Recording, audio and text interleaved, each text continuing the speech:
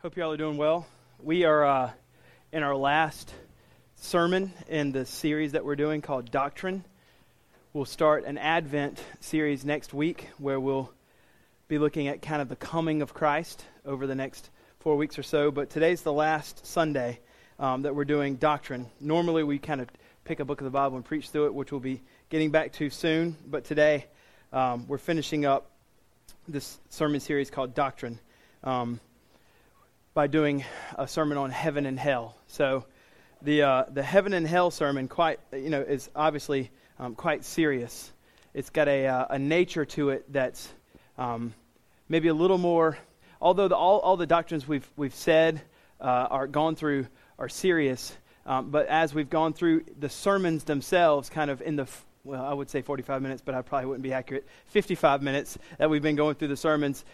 There's been kind of an ebb and flow of the way the deliveries happen. They've been at least attempted to be maybe more lighthearted, trying to draw in, obviously, attention. You know, the more humor, the more you pay attention. The less humor, the more you're thinking about your grocery list. And so there's kind of an ebb and flow in the delivery. But today, it's a little different. Because we're talking about heaven and hell, there's going to be a little bit of a turn where there's more, I guess, more serious than lightheartedness throughout the entire time because it's heaven and hell. So just wanted to kind of let you know what was going on today. The way we're going to do this is, since we're talking about heaven and hell, we're going to talk about heaven for a little bit, the doctrinal beliefs of what a Christian holds about heaven, and then hell. And then lastly, you can open, if you want to Luke chapter 16, and we're going to be looking at a parable from there, because that parable is going to serve for us as an illustrative conclusion, an illustrating conclusion, if you will, to what we've talked about in regard to the doctrine of heaven and hell. So I'm going to pray, and then we'll get into the sermon. So let's pray together. God, we thank you for another opportunity that we have to get together as a church body, to gather, to worship.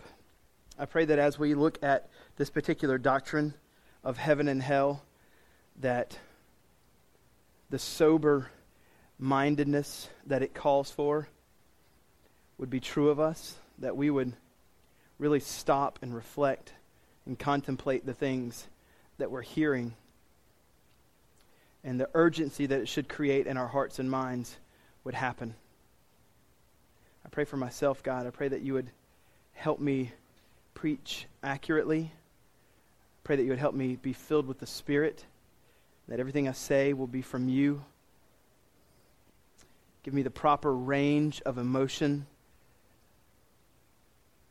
so that I can speak on this with the right level of thought and affections for you.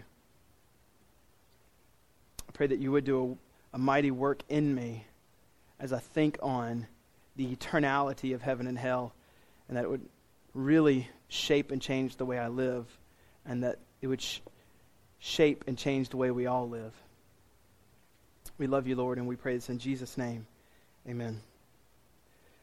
So when you talk about heaven and hell, the doctrine of heaven and hell, there accompanies this sermon a blood earnestness that comes with it. I mean, there's no way about it.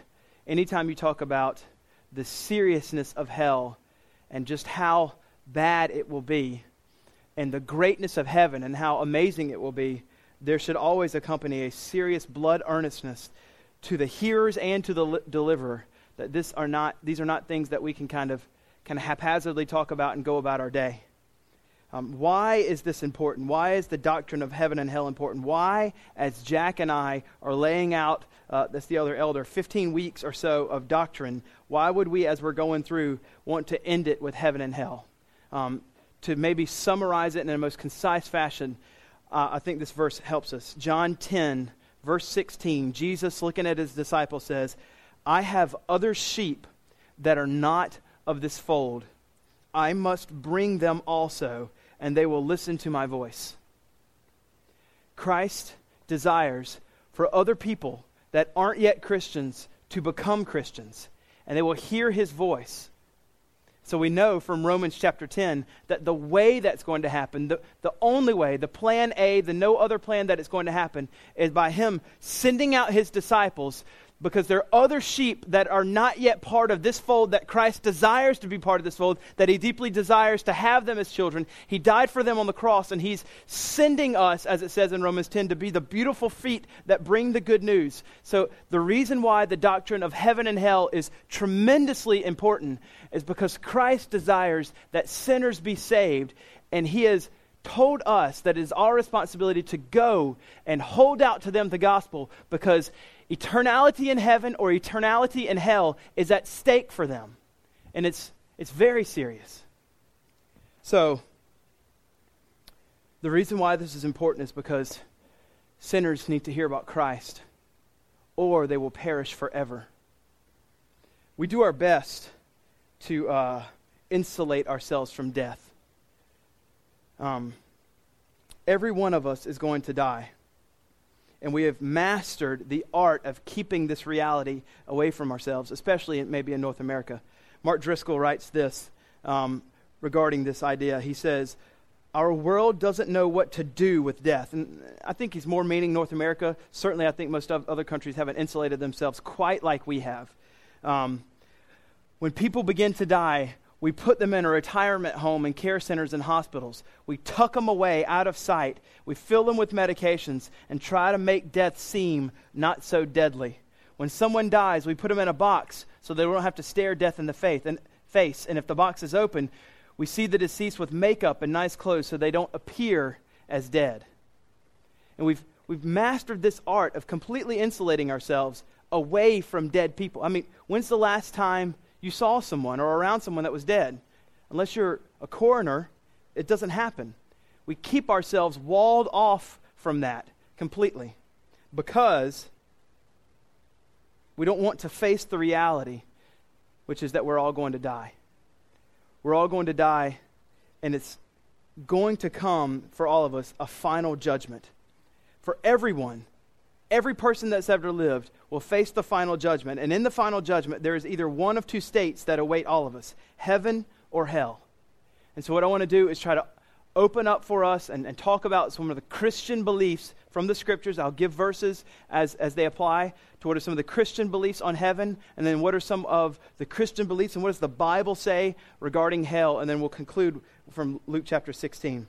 The first thing is that when we talk about hell, Wayne Grudem defines heaven as heaven is the place where God most fully makes known his presence to bless. So certainly we see and feel the presence of God in some respects here, but most fully it's in heaven and for the purpose of blessing us. So some things to tell you about heaven. This is a list. I've got some numbers. These will not be on the screen. They'll eventually come on the screen. Whenever we get to my illustrative conclusion, I have decided to have 9 notes when it comes to that, and so that's just, I can't help that. But anyway, back to heaven. First thing that we need to talk about when we're talking about heaven is not a state of mind. Instead, it is a place. It's a real place. John 14:2. I go to prepare a place for you. Really, that's room in a lot of places. It's not a mansion. That's just King James. King James wanted to live in a mansion, and so he's like, you got to write mansion there because I'm a king and I only live in mansions. It's actually a room. I go to prepare a place for you, a room for you. God's got a room for you. He doesn't have a big house for you. It's just a place. But anyway, the point that we're trying to make here is that it's an actual place where we're going to be with Christ. We're not going to float around like some ghost. It's not going to be a state of mind where we're in ultimate bliss. Instead, it's an actual location. And the best thing, the greatest thing about this location is not, I don't think it's helpful, the most helpful, I should say, to state the greatest thing in negative terms. In other words, by saying, the greatest thing is that there is not sin. The greatest thing is that there is not tears. We're just stating it negatively. I think it's more positive to say, or more appropriate to state it positively. So it's not that it's no sin, no tears, no sickness, no fear, no etc. But instead, the greatest thing about heaven, the way to state it positively is that the greatest thing is that we will get to be with Jesus Christ, our Savior. We will be with Him forever. That's the best thing that it is. And we will be in a place physically with Him. We will lay our eyes upon Him and know that His presence is there. And as Wayne Grudem says, that it's there to bless us, and we receive these blessings from Him forever. So that's the first thing about heaven that's great. the next thing is, or the next thing I should say about heaven is that there's going to be one day in heaven a new heavens and new earth. We know from Romans chapter 8, verse 21, that it says that the creation itself will be set free from its bondage to decay. So just like man is sinful and we are corrupt, and one day we'll be made redeemed, we'll be made new, where we don't have sin and we're no longer slaves and to the bondage of decay. Creation, all of creation itself, every part of this that was broken from Genesis 3 when it fell, it will also be redeemed, just like mankind. So Romans 8:21 says, the creation itself will be set free from its bondage to decay and obtain the freedom of the glory of the children of God. And this place, or this creation being itself set free, is in the new heavens and the new earth. When we talk about heaven, it's a physical place, and it's also the place where Christ keeps his promise in the gospel and redeems all of creation. So heaven will also be a new earth and new heavens. The next thing that we also need to think about is this. We are going to have bodies in the new heavens and the new earth. So we're not going to, as I said, just kind of float up there in our soul forever and just kind of float around like a little ghost or something. If we were to die right now and Christ hadn't come, our soul will be there and our bodies will go on the ground. But one day, whatever you believe about the second coming, you're a rapture guy or not a rapture guy, whatever. One day, our bodies will rise and our soul, and they'll be put together, and we will be united, soul and body together, forever in the new heavens and the new earth. We will all receive a new body, much like Christ's resurrected body, but all of us will have a new body. We won't float around. You may float through walls like Jesus did, but that would be cool. But anyway, the point is that we will have new bodies. We will eat and we will drink in these bodies, real bodies that can eat steak and say, this is amazing, or whatever we'll eat there. Taste wine and say, these flavors are amazing, and we worship you, Jesus. We will actually, all of us, everyone will drink wine with Jesus in heaven. It says it in Luke 22:18. We will drink wine with Jesus again, all of his disciples. It says it in Luke 22:18. Don't know how you feel about alcohol right now, but one day you're going to drink wine with Jesus in the end. I mean, that's astounding that he says that, right? Luke 22:18 says that. Also, not only we have bodies in this new heaven, new earth, but there's going to be a city. We're going to live with him in this city. We will carry on physical activities like music and the arts. Think about right now just how beautiful the music and the arts can be in this corrupt creation. But one day, when creation itself is liberated, the music and the arts will be unbelievably beautiful. I mean, we can't even put into words how perfect they will be. And we will be, with physical bodies, contributing in some senses to the work of the art and the music that will be there. I mean, this is astounding. This is absolutely astounding what will be there. The full extent of the excellence of all creation and all music and all arts will be on display in heaven. Driscoll says the heavenly city of Jerusalem will come down out of heaven and God will dwell with his people. We will always live as human persons with our spirits combined with resurrected physical bodies perfectly suited for this perfect place. This is the Edenic, or the Garden of Eden, project come to completion. So everything was perfect in the Garden of Eden, and it started in a garden, and everything was beautiful. And then creation happened, but it's going to start with a garden, and it's then going to end in a city where everything is again redeemed and just as it was in the very beginning in the Garden of Eden. So this is how the Hebrew story goes. Beginning, middle, back to the beginning. And so we will be with God forever in this beautiful city of Jerusalem, Zion, or whatever you want to call it, where we will have physical bodies partaking in physical activities of some sort, which will all be perfectly performed as acts of worship, and they will be done with the full extent of excellence that can be done. I mean, this is just unbelievable how beautiful heaven's going to be. Another thing is this. Throughout the Bible, we know this. Time will continue to exist. Once God created and he created time, time will always exist. But as we're in heaven, where time exists, it will be unending. Finite creatures, you and I, who have beginnings but no ends, will enjoy Jesus forever. Time will not end. There will be seasons, surely, We know that in some ways. So when we sing the hymn, when we've been there 10,000 years, bright shining as the sun, we've no less days to sing God's praise than when we first begun. It's absolutely true. What an amazing line to capture what it will be like there. Therefore, since we have these amazing promises that await us in heaven, we could go on and on with more things to say. Once we think about all that, it only makes right sense to say, if that's the case, if that's what heaven is like, then the only right thing I can think of, the only way to apply that, all the implications for the way I live my life right now are this: that any and all efforts of storing up treasures should only be directed or bent heavenward. Because it does not make sense for me to store up treasures here that will certainly perish, comparatively to the treasures I can store up there, which are infinite and beyond excellence. It's the only right implication and application we can make as we think on heaven. Now, we're going to come in a little bit more as we get to this about how to think about storing up treasures in heaven versus storing up treasures here. So I'm going to save everything I'm going to say till we get to Luke chapter 16. But I think that we need to kind of put that out there, let it sit a little while, and you just ponder that for a second. And we're going to turn to the doctrine of hell, because we're going to come back to the idea of storing up treasures in heaven, and all of our treasures should be bent heavenward rather than here. Now, the doctrine of hell. Jesus talks about the doctrine of hell more than anyone else in all of Scripture. No one talks about hell more than Jesus. And on top of that, of all the topics that Jesus talks about, now he just talks about it more than any person. But then if you take the content of all the things that he talks about, when you look at that, he talks about hell more than any other topic that he talks about. He spoke of hell more than anything else there was. Why? Because he's mean?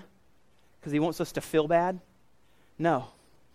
The only reason why is to highlight for us or to bring to bear on our minds the absolute necessity of realizing what awaits us forever. It's not like it's just some kind of bad summer vacation. It's forever. That will be our judgment, our right judgment from God, that we will be there forever if we don't trust Christ. Wayne Grudem defines hell this way: hell is a place of eternal, it means it does not end, conscious, we are completely aware, and that never stops, punishment. The full fury of the wrath of God is on us. The full fury of the wrath of God is on us who are not in Christ for the wicked. Hell is a place of eternal, conscious punishment for the wicked. Now, that's Grudem, right? You're saying, okay, Fudd, Wayne Grudem's not, the Bible. Yes, he's not. So let's look at some of the verses that the Bible uses then to discuss hell. We're just going to go through some of these, and as we're going through some of these, I want you to realize, I know that they're weighty, I know that they're very heavy in nature, but the reason why is that we're talking about them is for the same reason Jesus talks about them. He talks about them a lot, he talks about them often, more than any other thing, because he wants us to feel the weight of it, and it should shape, for those that are Christians, the way we live our lives, and for those that are not Christians, it should first of all, scare us for sure, but lead us to Christ. Push us to say, we want Jesus then. So these are some of the verses, and I could list many, but these are some. Matthew 25:30, the Bible describes hell as that there will be weeping and gnashing of teeth eternally. Darkness is another term in Matthew 25:30. The Bible describes hell as eternal punishment, Matthew 25:46. Another one is unquenchable fire from Mark 9:43. The unquenchable fire, the word they use is Gehenna. Gehenna refers to this area outside of the city of Jerusalem where there was much idolatry, where there was much sin, just horrendous sin, just disgusting sin. Things like child sacrifice, just terrible sin out on the outskirts of the city. And everybody that was Jewish in the nation of Israel hated this area that was known as Gehenna outside of, where all this idolatry and horrendous sin was practiced. It was so despised by Israel that they turned Gehenna into their trash dump, where they'd take all their trash, all the feces was taken out there, and all the dead bodies, they were stacked and they were burned. And there was so much always being brought out there that the fire itself would never, ever go out, because there was and the things that it was burning was death and trash and feces and sin and all these horrendous things. And so the Israelites looked at that trash dump outside their city where all the horrific sin happened, and it was termed Gehenna. And Jesus takes that and he says, the eternal flame that burns forever of all the terrible things that you know of, that's what hell is like. The unquenchable fire of Gehenna is what hell is like, but infinitely worse. When he talks about unquenchable fire, he's referring to Gehenna. The eternal fire from Matthew 25:41. He says that hell is anguish, Luke 16:24. It's a place of torment, Luke 16:28. It's a place where there is the exclusion of God's presence. No, that's heaven, where God's presence is fully appreciated and known to bless. Hell is the exclusion of God's presence, Matthew 7:23. Or maybe you could say it this way, if you want to be really, really theological, only the presence of the wrath of God. But certainly the exclusion of his presence to bless. It is also where the Bible says in Revelation 14:19, where the great winepress of the wrath of God is. In other words, if you're going to make wine, you put a bunch of grapes in there and you step on them and the juice flows out and it goes into the vat and you have this. And so he says, in the same way, all the sinners that have willingly rebelled against God, they will feel the full fury of God where he stomps on the winepress of them and their blood comes out and fills the vat. And it will happen forever. It's eternal conscious torment. This is the language the Bible used, that he will tread the winepress of the fury of the wrath of God Almighty. And it says this in Revelation 14:11, and it says, and the smoke of those who are feeling this, the smoke of their torment goes up forever and ever. It doesn't ever stop. It goes up forever and ever. They have no rest, day or night. Revelation 14:11. Eternal, conscious punishment forever. So you might ask, why? Why is it eternal, conscious torment forever? I think of two reasons. Number one, Grudem writes, when we think that doesn't sound fair, when we hear that, we say, well, that doesn't sound fair. Why would God go to such great lengths to punish us that way? He writes, we wrongly assume that we know the extent of the evil done when sinners rebel against God. We think sin's a small thing if we think that is too much. We think sin's not a big deal. We wrongly assume that we understand the full extent of sin. The second thing is we wrongly understand God's holiness. God is holy, perfectly and infinitely holy. And any sin that is done against an infinite and holy God, the punishment must match who he is, or he's not God. Therefore, the punishment itself would be infinite. That's why. So we don't understand God's holiness, nor do we understand the extent of our sinfulness if we think that's too much. Because we have to remember this. We have to remember, in the end, if that's what happens, God is always righteous. He is never unrighteous, and he never punishes unrighteously. And so, in the end, this is what's right, although we don't like it. So, another thing about hell, and I just want to clear up a misconception, the question of who reigns there. There was a book called Paradise Lost by Milton, where there's a little line from it that says, better to reign in hell than serve in heaven. Obviously, that's horrifically wrong for many reasons, but it does create for us the idea that there's kind of this dualistic nature of heaven and hell, the yin-yang, where they're equal in power, and God can't overcome Satan, and Satan can't overcome power, and they have their little kingdoms over here where God reigns, and everything's beautiful, and artwork is great, and hell's over here, and Satan kind of has his little throne and his pitchfork, and he's calling all the shots over here, and that's not true at all. Who reigns in hell? Satan does not reign in hell. Satan has no say whatsoever in hell. The old saying of Paradise Lost, where better to reign in hell than rule in Satan, is absolutely untrue. Hell is a place of punishment, not only for unbelievers, but also for Satan and all of the fallen angels. All of them, the rebels and the demons, will all taste the full fury of the wrath of God. When they're thrown all into the lake and fire at the end, they'll all be cast out, and they will all be tormented forever. Satan does not rule and reign there. He's not calling the shots. God's calling the shots. Hell is reserved for those who rebel against Christ forever. And it is not a place where Satan rules and reigns. So what are we to think of this doctrine then? What are we to think of the doctrine of hell? Yes, I know it's heavy, and it's difficult, and it should be difficult. It should be very difficult for us as we think about this doctrine today, because our hearts should be moved desperately with deep anguish and sorrow for those that don't know Christ. There's no other way to feel besides deep anguish and sorrow. If we do not feel that, I would submit that we are deficient spiritually and emotionally. If this doctrine doesn't move us and shake us to our core, and at least in some ways. We must remember this. Ezekiel 33:11 says, God takes no pleasure in the death of the wicked. No pleasure. God isn't wanting this. He takes no pleasure in giving his judgment and giving his wrath. Nor should we. We would never take pleasure in this. And it's difficult for us. I think the hardest part, the reason why this doctrine is so hard, is because as we think about the people around us that we love, we just love our fill in the blank, uncle, aunt, mom, dad, brother, sister, neighbor, roommate, and they don't know Christ. We love them. I can't conceive, as we've talked about things, the beauty and the vastness of heaven and the horrific, infinite, awful nature of hell. I can't conceive of this person I love not wanting to go to heaven and instead willfully choosing hell. Because everyone willfully chooses it.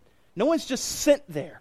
Everyone willfully chooses it. I can't conceive that they would willfully choose this. So I want to do everything I can to communicate to them the understanding of the gospel so they will see Christ as beautiful and understand all the glories that await us there and never choose this, ever. That's why this doctrine is so hard. Because we love people so deeply. And in the end, the eternal punishment, and I would submit, righteous eternal punishment that would await them, it terrifies us. It terrifies us. It terrifies me. So what do? We beg them to repent. This is a document written by, it's called the Lausanne Covenant. It's more of a missionary document. 27 evangelical leaders came in 1974 representing about 150 countries, and they wrote this: all men and women are perishing because of sin. God loves everyone, not wishing that any should perish, but all should come to repentance. Yet those who reject Christ repudiate the joy of salvation and condemn themselves to eternal separation from God. They willfully choose it. To proclaim Jesus as the Savior of the world is not to affirm that all people are either automatically or ultimately saved. Because Christ is the Savior of the world, that doesn't mean that everyone just goes to heaven just like that. Something has to happen. Still less to affirm that all religions offer salvation in Christ. So there's only one way, which is Jesus. Rather, it is to proclaim God's love for a world of sinners. When you say Jesus is the Savior of the world, it's to proclaim God's love for a world, to the world of sinners, and to invite everyone to respond to him as Savior and Lord. Therefore, we say you should have wholehearted personal commitment to Jesus, and it should be demonstrated by repentance and faith. That's what's necessary. So what do? For those that we know, those that we love, we plead, we beg, we say, please repent. Please come to Christ in faith. Christ Jesus has been exalted above every other name, and we all long for the day when every knee will bow and every tongue will confess Jesus as Lord. And we want that those that we love would respond in repentance and faith. Now, there's a book, actually it's a sermon, now it's a book, written by Jonathan Edwards. It was preached by Jonathan Edwards. It may not have been written by him. called Sinners in the Hands of an Angry God. He is on the forefront of American pastors. No pastor in America, he lived about a couple hundred years ago, but no pastor in America has ever been the towering philosophical figure of Jonathan Edwards. There's no one that compares to him thus far, maybe one day. But he was also a pastor. So his writings they might as well be in Chinese. You can't read those things. They're insane.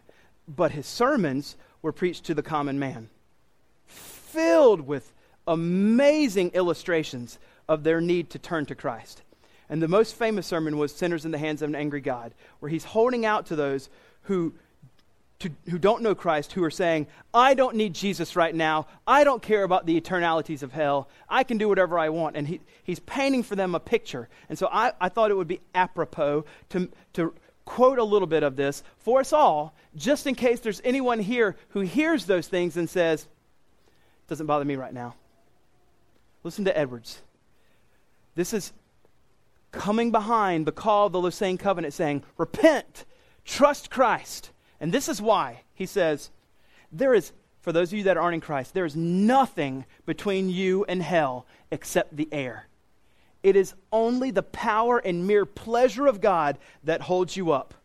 You probably are not aware of this, for although you find your soul kept out of hell, you do not see the hand of God in it. Instead, you attribute your current state of not being in hell to other things, such as the health of your body, your care for your own life, or the means you use for your own preservation. In other words, you eat organic and you lift weights and run 10Ks. Awesome. That doesn't mean anything. The air is holding you up. The mere pleasure of God is holding you up. And you can eat organic the rest of your life, and you can run 10Ks every month, and we're all proud of you. But that doesn't mean anything. This is what he says. But indeed, these things are nothing. These things are nothing. I'm not saying don't do it. All Christians, take care of your bodies. But they are not what keeps you from hell. If God should withdraw his hand, they would avail no more to keep you from falling than the air can hold up a person who is suspended in it. Your wickedness makes you as heavy as lead. Your righteousness has no more influence to uphold you and keep you out of hell than a spider's web has to stop a falling rock. It'll fly straight through. And so we can't bank on how healthy we are, or whatever it is we think that keeps us out of hell. The mere pleasure, the good pleasure of God is upholding us. For those that aren't Christians, it's upholding you right now. And all it takes is his moving of his hand, and you will descend into the depths forever. Therefore, don't miss this call today. Repent. Trust Christ alone for your salvation. He gave his life for you. He died the death that you should have died. You could not have taken the full wrath of God. He took it for you. And then he rose again, showing that he defeated Satan, sin, and death. So if you trust Christ, that he died for you on your behalf, and repent of your sins and ask Christ to now save you and put yourself on a path of living for him forever, you are saved. You have then been, as Colossians 1 says, transferred from the dominion of darkness and all of its awfulness into the kingdom of his Son, where Christ is and all the infinite glories are. Trust Christ. So, Luke 16, as our illustrative conclusion, as we think on heaven and hell, I think that this particular parable really holds up for us some of the great applications that we need to take. So, why pick this text? Why pick Luke 16, 19 through 31, that's a parable. So it's not a true story. This did not happen. There's not really a rich man and really a man named Lazarus that are looking up there and it's like, hey, water. And that didn't happen.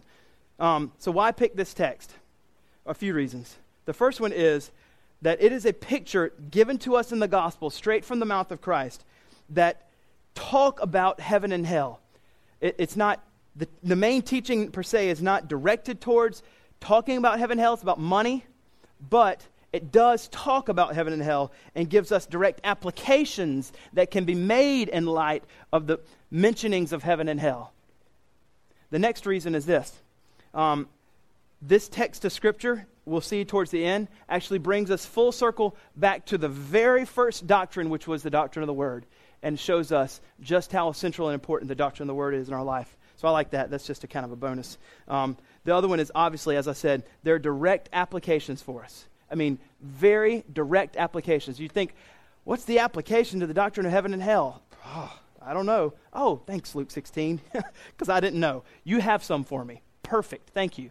So there are direct applications from this that we can talk about. And they're going to be, as I've already kind of hinted to, I said, store that away in your mind. We're going to come back to it. The only right thing, as we think on the beauties and perfections and the eternal nature of heaven versus this world versus the awfulness of hell. Here we are. If you're a Christian, you're on the pathway towards heaven. The only right thing then is to bend all of your storing up of treasures towards heaven instead of this world. And we're going to see that kind of illustrated for us here.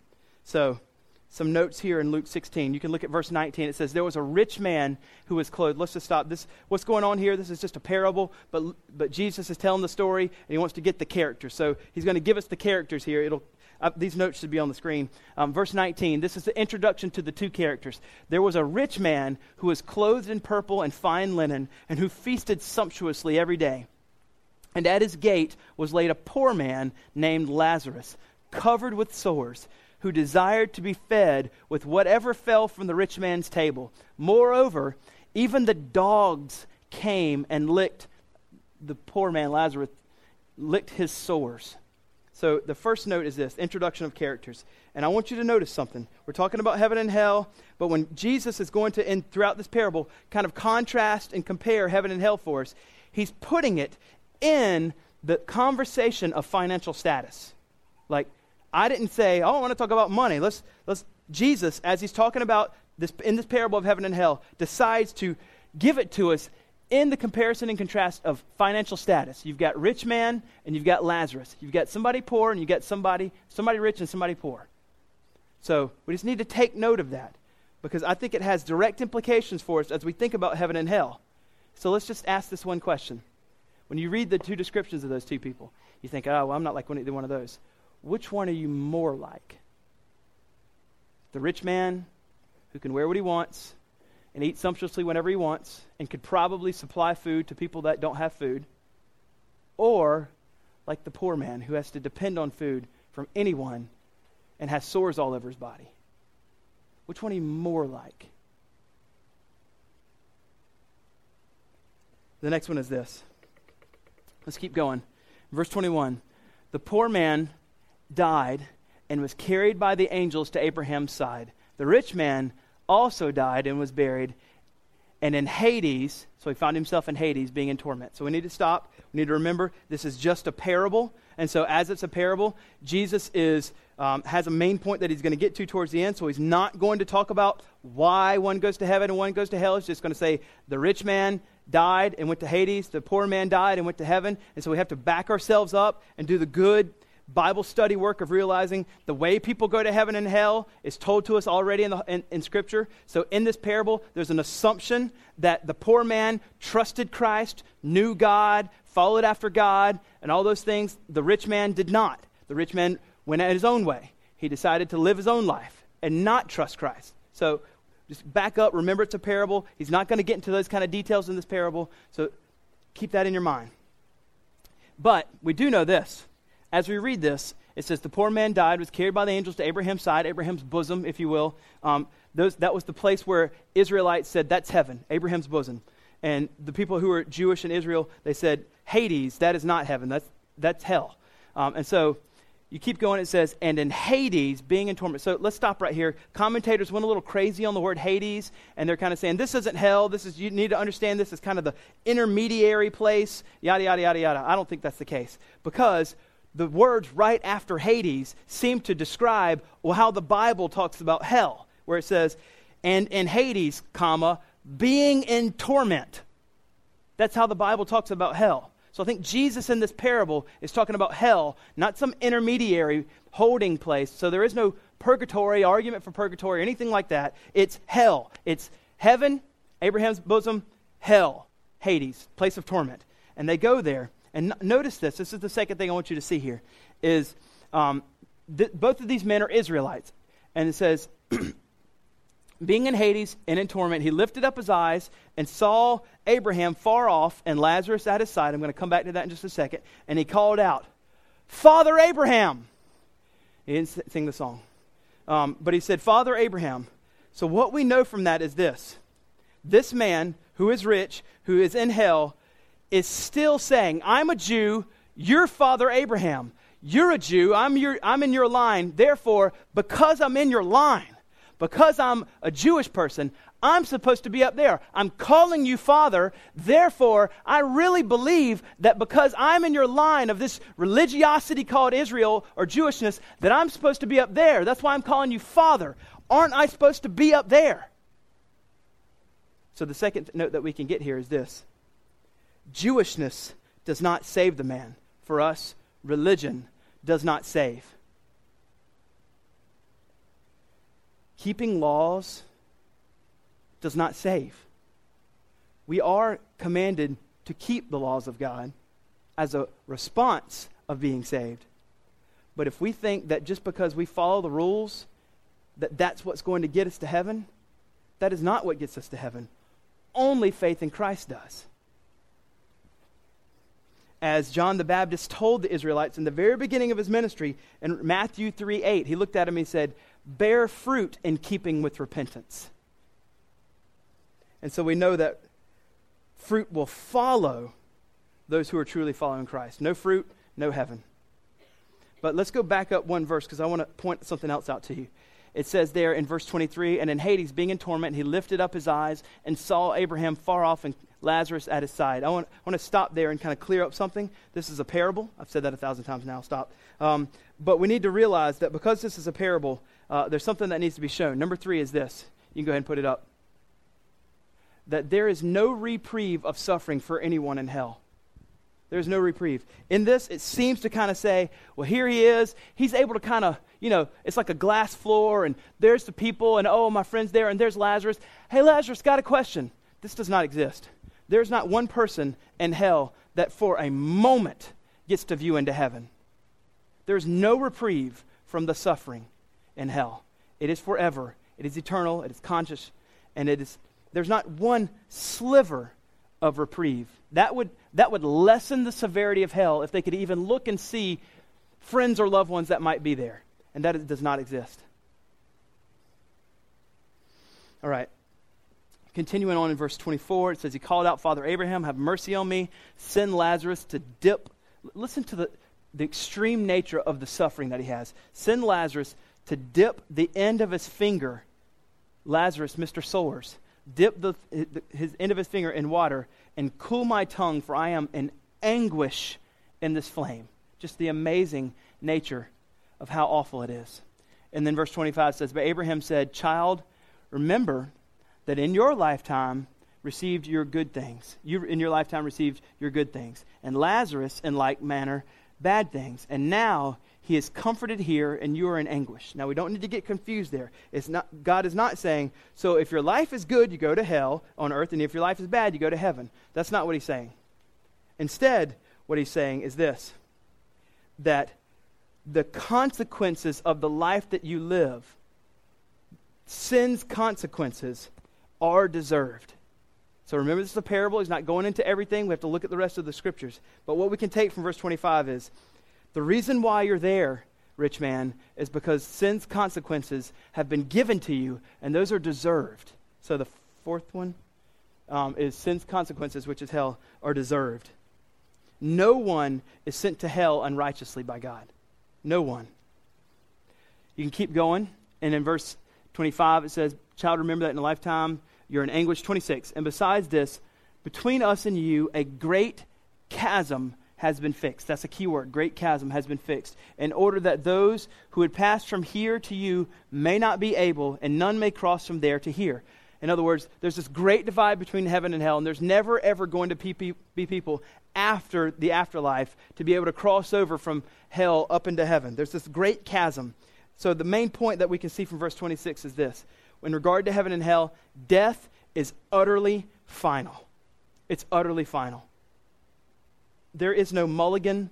There's no redo. There's no second chance. Once we die, it's all over. We will not get a repeat. There was a book written a couple years ago by a decently known American pastor. I disagree with the book completely and utterly, where he said, in the book, he argues that in the very end, even after death, that God will come to those who have not put their faith in him or believed in him. He uses kind of more nebulous terms like believe in him instead of saying trusting Christ's death on the cross. He'll come and he'll just woo them. He'll just woo them with his love. This is the fluffy language he uses. And even after they're dead and they're supposed to be in hell forever, God comes and woos them with his love. And that love will eventually win them over, and they will everyone will eventually go to heaven. This is universalism. This is everyone goes to heaven, even after the afterlife. And the great chasm that no one will ever cross shows us that death is utterly final. We get one life. That's it. That's all we have. As C.T. Studd says, one life, only one life, will soon be past. Only what's done for Christ will last. The bed we make in this life, we will sleep in forever. This does not mean, by the way, that you think you can maybe buy yourself a spot in heaven. That's not what he's saying. That you can just kind of, hey, I want that beachfront property up there. How much does it cost? In other words, it's saying, what's done is that if you've put your faith in Christ and you live a life that shows that Jesus is your highest treasure, you demonstrate that you were regenerate. You demonstrate that you are in Christ. So the next one is this. Go to verse 27, and he says, so there's this great divide, no one can cross. And then he said, then I beg you. The rich man says, then I beg you, Father. And remember, this is all just a parable. This isn't really able to happen. But there's something we can learn from this. And he said, then I beg you, Father, to send him to my father's house. For I have 5 brothers, so that he may warn them, lest they also come to this place of torment. One of the key characteristics of God that's been demonstrated to us throughout all of Scripture is that God is a sending God. The Missio Dei, the mission of God, is that Christ came to save sinners. And in John 20:21, Jesus says to his disciples, so the Father has sent me, so I send you. It's over and over and over that Christ is telling us, Acts 1:8, Matthew 28:20, sin, I'm sending you. Go. There's people out there that don't know Christ. I want you to go. Sin. So there's a common grace that's being shown here that Jesus is trying to demonstrate to us, that this man, I know it's a story, but this man is picking up and saying, where he says, oh, well, if that's impossible for me to come back, then I beg you, send him. Send somebody. Because you're a sending God. Send somebody. I've got 5 brothers that do not know Christ. And you can see the urgent language that he uses, where he says in verse 27, he says, I beg you. And in verse 28, he says, warn them. You got to go tell them. Send somebody. There's an urgency that should be created in all of us. So we see that in verse 27 and 28. Here's the 6th note, is that evangelism in this life is absolutely crucial. Beg you, warn them, thus creating for us a huge urgency as we think on all these things that we've learned about heaven and hell. There should be within us a deep bubbling up of urgency that says, I can't keep going at the same way I'm going if I'm not living with urgency. I can't put it off till next year, an urgency. This should create something right now. Verse 29. But Abraham said, this is astounding. Back to our very first thing that we said. But Abraham said, I'm not going to go, basically is what he says, because the reason why I'm not going to go is they have Moses and the prophets. They have the Bible, is what he basically says. There's a Bible. I wrote this book. It's called the Bible. The Holy Scriptures, the Torah. They have that. Since they have that, that's good. They don't need someone to be sent right now because they have the Bible. And the Bible in and of itself is sufficient to lead people to salvation. We know that people must come and tell them, but they use the Bible when they do it. And so he says in verse 29, but Abraham said, they have Moses and the prophets. Let them hear them. So the 7th thing here is that we see Jesus placing a high value on Scripture. This brings us right back to the very beginning that we talked about. That we have to uphold this high value. We need to realize that Scripture is completely sufficient. It's not like any other book. You can read whatever one. Maybe I'll read a bunch of novels, or you read a bunch of theology books, or whatever it is you read. When you read those things, you read it, that's kind of stuff that's good. But when you read this, it's different.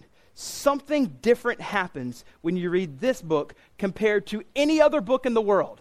No other book that's ever been written is like this. When you read this, God himself is therefore speaking to you. That doesn't happen when you read Harry Potter or systematic theology. Only when you read this book is the Holy Spirit therefore he's directly speaking to you, because these are God's words. And as it says in John 14 and John chapter 16, the Holy Spirit is guiding us into truth, teaching us. He's convicting us of our sin. He's doing all kinds of things as we read this. And so Jesus is reiterating this high value that we should have on Scripture. Now, the reason why I say that is because that leads us right into the next thing. Notice this right here, because Jesus says, or Abraham I should say, says they have the prophets, and they have the how does he say it? They have the Moses and the prophets. They have the Bible. That's what they need. They have that, so they're good. And then we hear him say, no. Someone who's Jewish says, the Bible itself didn't work on me, and therefore I know my 5 brothers. I know that they already know the Moses and the prophets, and it's not going to work on them either. They're in the same boat as I am. When they think about the world and its pleasures, they already have come to the conclusion that we are supposed to be rich men who are clothed in purple with fine linen. We're supposed to feast sumptuously every day. And if we have a little bit of compassion on Lazarus, we'll throw some stuff out there and release the dogs and let them lick their sores. But that's it. God wants us rich. No question about it. That's how I read the Bible, and that's how they read the Bible. So he says, no. So that leads us to this next thing. As we read Scripture and we believe in its sufficiency, there's something else that must happen. We can't just read it like an academic book and say, got that down. What book is next? We have to fully submit ourselves to it. We have to. When we read Scripture, we in turn allow Scripture to read us and show us what's wrong. And therefore, we live under the book. And we say, whatever you say, I am under your authority. I don't make the authority here. I'm not in charge of you. I don't call the shots. You're in charge. I am under your authority, and you call the shots. I am in full submission of what you want. So, number 7, Jesus places a high value on Scripture. We need to believe it's sufficient. But number 8 is this. Therefore, full submission to the Word must be demonstrated in order to show that real regeneration has happened. Full submission to the Word. What it says, you do it. What it says not do, you don't do it. And that doesn't earn you a right standing. Instead, because you already are a child, you're a daughter, you're a son, and the beautiful glories of heaven await you, you want to do the things that it says. You want to fully submit to it. Why wouldn't you want to fully submit to it? That makes the most sense. Of course I want to. He saved my soul. I'll do whatever he wants. I don't want to store up treasures on earth. I want to store up treasures in heaven. So full submission here. That's why when we see no, we realize that it is possible to know the Scriptures and yet not be shaped by them at all. That's why he begs for people to go. He thinks that someone needs to go because he knows that they won't submit themselves to the Scriptures. So the application for us then is that we are to fully submit ourselves to the text of Scripture and let it shape our eternal destiny, because it could be that our eternal destiny is at stake if we don't. We're not demonstrating repentance and faith. We're not demonstrating regeneration. We're not, as old JTB says, John the Baptist in Matthew 3:8, bearing fruit in keeping with repentance. Then we're kidding ourselves. We're just running through the world thinking that we're fine. Let me read, I think, one of the best applications It's in Matthew chapter 6. When we're thinking about heaven and hell and storing up, this is a very familiar text from the Sermon on the Mount. He says this, "Do not lay up for yourselves treasures on earth where moth and rust destroy and where thieves break in and steal. But lay up for yourselves treasures in heaven where neither moth or rust destroys and where the thieves do not break in and steal." And the last line is key. "For where your treasure is, there your heart is also." So the doctrine of heaven and hell certainly informs, I think, materialism. I don't know any other way. I mean, this is what Jesus is, as he's talking about it. The characters he chooses to talk about this parable with are people that are rich and people that aren't. And then, verse 31 is probably the most stunning verse in the entire parable. Stunning. Now let's remember, let's get our bearings here. Luke, after the resurrection, maybe 30 years or so, 40 maybe, wrote this letter, and he's looking back and he's saying, resurrection of Jesus happened. And then he's remembering as he wasn't present, but he's hearing all the stories about how this happened. And so he's thinking, he said that, resurrection, that's stunning. Look at verse 31, how it says.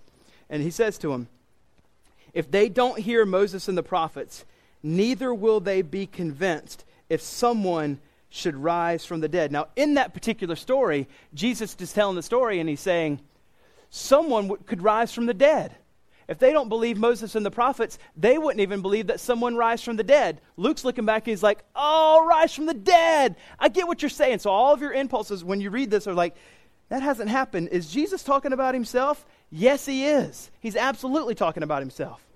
Therefore, when we read this, Luke wants you to think about Jesus being raised from the dead.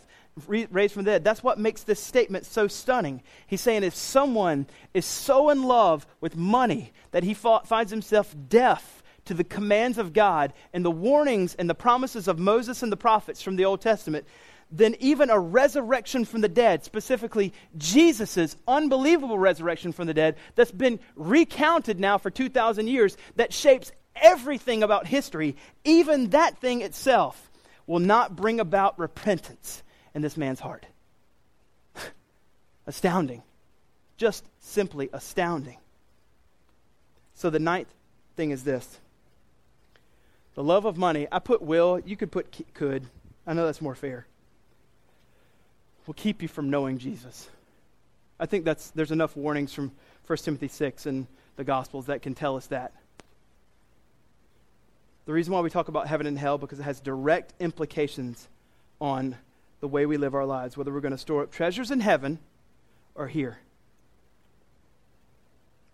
I don't think it's any coincidence that we're about to go into the most materialistic month in North America, maybe the world, as we hear this. Now, I'm not saying, therefore, don't give your family anything for Christmas. Say, kids, we're just going to hate Christmas from now on because you're too, materialistic. And I'm not saying that. But I am saying this. As we're going into the most materialistic season that is in North America, and really your entire life. I mean, we're so maybe embarrassingly addicted to some of the things, right? Practice this. Let's let the applications, the real life teachings on heaven and hell, have practical applications right now on our lives. Let's say, I'm not going to let the love of money shape me next month or the rest of my life. Instead, I'm going to practice with great abandon, storing up all my treasures heavenward instead of here. I'm going to learn to, as I go through my seasons of life, and I get into my 20s, and I get into my 30s, and I get into my 40s, learn to hold more and more things loosely, letting go of any pleasures that this world might have that might entice me to like it more than Jesus. I'm not saying you can't enjoy things here. I'm saying I'm not going to enjoy those things if they entice me into loving them more than Jesus. Because, this is such a short distance of life here comparatively to all of creation. To all of eternity. So why would I not then bank everything on that where infinite excellence and glories will be? The doctrine of heaven and hell have massive implications right now on our materialism, among many other things.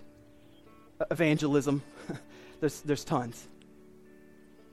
So as long as Jesus Christ came and embodied radical freedom from the love of things and serving us, he embodied the nature of not living like a materialistic person.